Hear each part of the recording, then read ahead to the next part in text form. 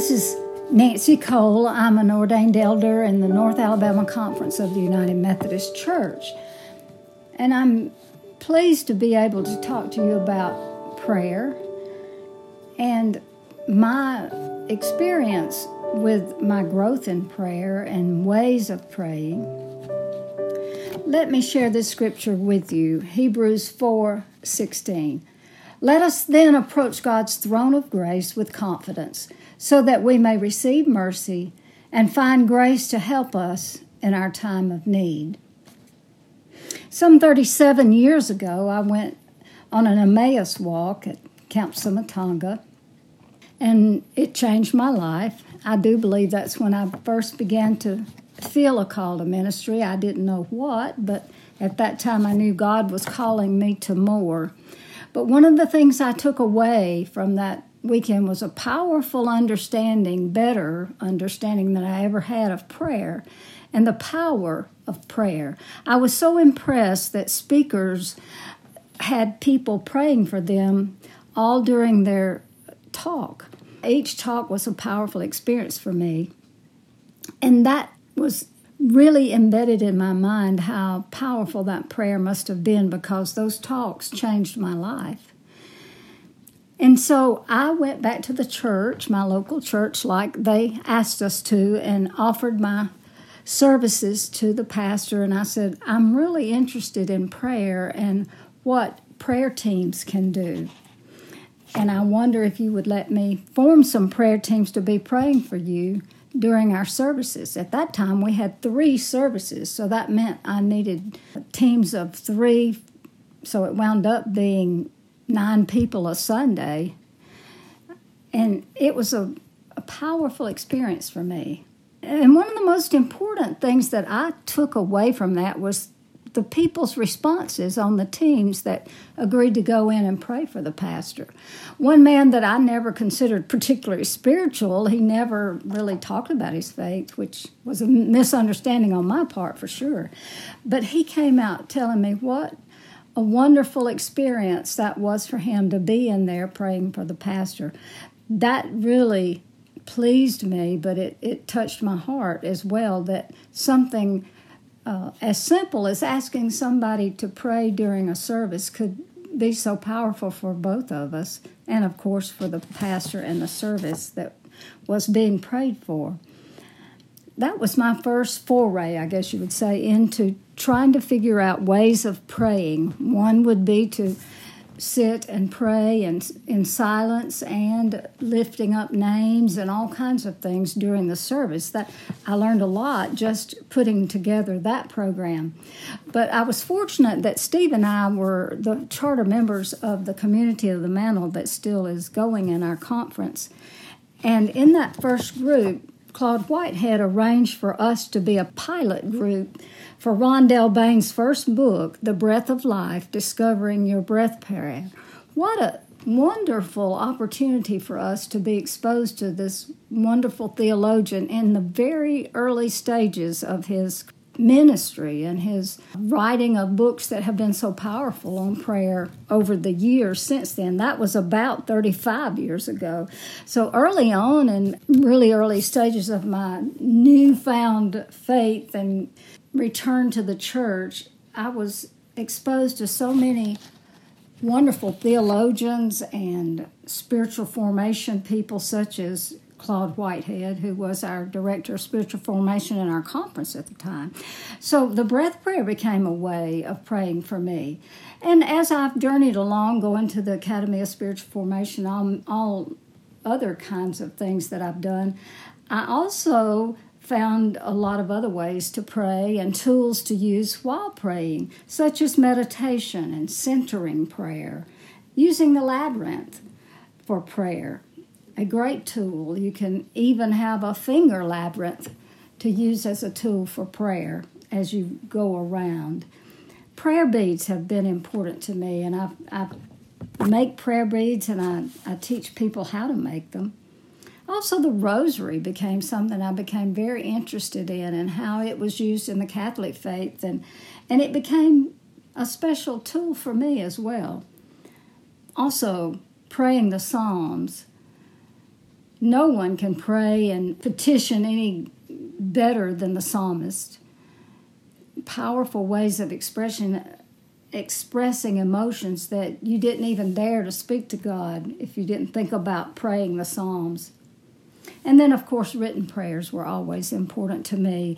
It was a way for me to articulate my thoughts and feelings in a way that I don't do when I'm just sitting quietly. But a friend of mine introduced me to the way she prayed that really intrigued me. It borders on being meditation, but it has a different aspect really to it, and she called it visualization.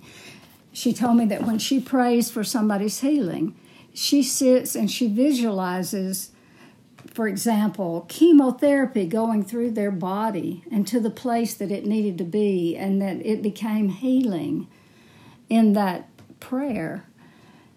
That really intrigued me. I never had really thought about using visualization in that way. I had done centering prayer, which really was for me getting more quiet and not having much thought at all, more listening than active involvement in prayer. But with visualization, I was intrigued, and I tried it, and I continue to use it, not just for healing for others or myself, but also, for example, with my children.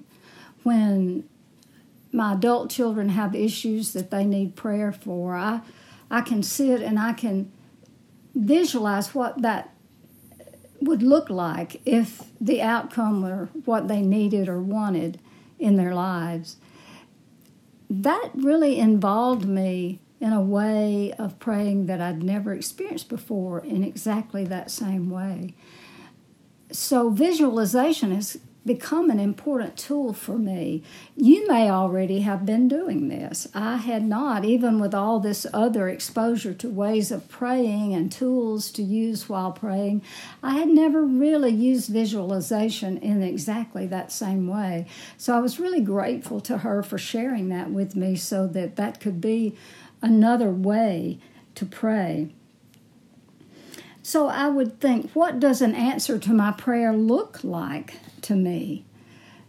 So whatever the issue would be, I would think about that and think about the outcome that we would petition God to give us or me. And so I would visualize what that would look like. Sometimes it took some thought to really think about what does really need to happen for this goal to be reached, or for my son to overcome this whatever he was coping with or dealing with. What does it look like for my adult child to experience more happiness, if that's such a word that's really not well defined, but to experience whatever they needed to experience more of in their life, or to be rid of, or to... There are just so many issues our children can bring to us for prayer, or that we can sense we need to pray for them. So figuring out what that would look like if it were touched by God was very intriguing to me, and still is. It's another way, rather than choosing words that express our thoughts to God, images. I'm an artist. I like to paint in oil and pastel, and I like to image a lot of things. I painted for Lenten season one year the women at the cross, and I was amazed at what came out of that visualization. So it's a great tool for me, and if you enjoy imaging, using visual cues for how you feel or what you're petitioning to God in prayer, I hope it's helpful to you as it is to me. And I hope that I learn even more about it and how I can make it even more powerful in my prayer time. So I try to visual what an answer to my prayer would look like. You know, God may or may not answer my visual prayer, but it is my way to petition Him for whatever I'm praying about. whether it be healing for me or for my friends. I know recently I have tried to figure out why I have so much tiredness and other symptoms that just seem so different from each other, and how could they all be related to any one given thing. So I've been imaging what it would look like to feel better and to not have all of these different things that really hinder me from doing all I'd want to do. So I did go to the doctor and explain all of that, and I did pray by visualization to see how my body would feel and to think about what it would look like for me to have a lot of energy and ability to walk without losing my balance or things of that nature. And the prayer was answered in this particular case by a diagnosis I wasn't expecting. So in the diagnosis, I'm now able to take medications and things that will really help me and eliminate most of those symptoms. And then there are personal issues that we want to pray about, and whatever that be, whether it's thinking about an addiction we have or an addiction someone else has, whether it could be a chemical addiction, it could be alcohol, it could be anything. Addiction to work, it could be anything, or any other types of personal issues. It does me good to think through them in a visual way to better understand what is it I'm really asking of God. So this is what I call visualization prayer, and it is a little bit different than the other ways that I have prayed, and I hope it's something you might want to do or haven't thought about praying in that way. Maybe you combine visual and verbal images anyway. But I just wanted to share it with you because it's been powerful in my life of prayer. Let's pray. Gracious God, I give you thanks and praise for your answer to our prayers in whatever way we receive them, because we know that it is in your will. And I thank you for the many ways we can communicate with you in silence, in imaging, in visualization, through using prayer bead tools where we repeat similar phrases to you and they mean different things at different times, and writing our prayers to you, our petitions, as the psalmist did and others. Lord, I thank you for all of these ways of praying that we share with one another. And in this prayer, Lord, I pray that you be with all of us as we look to you for our hope and healing. These things I pray in Jesus' name. Amen.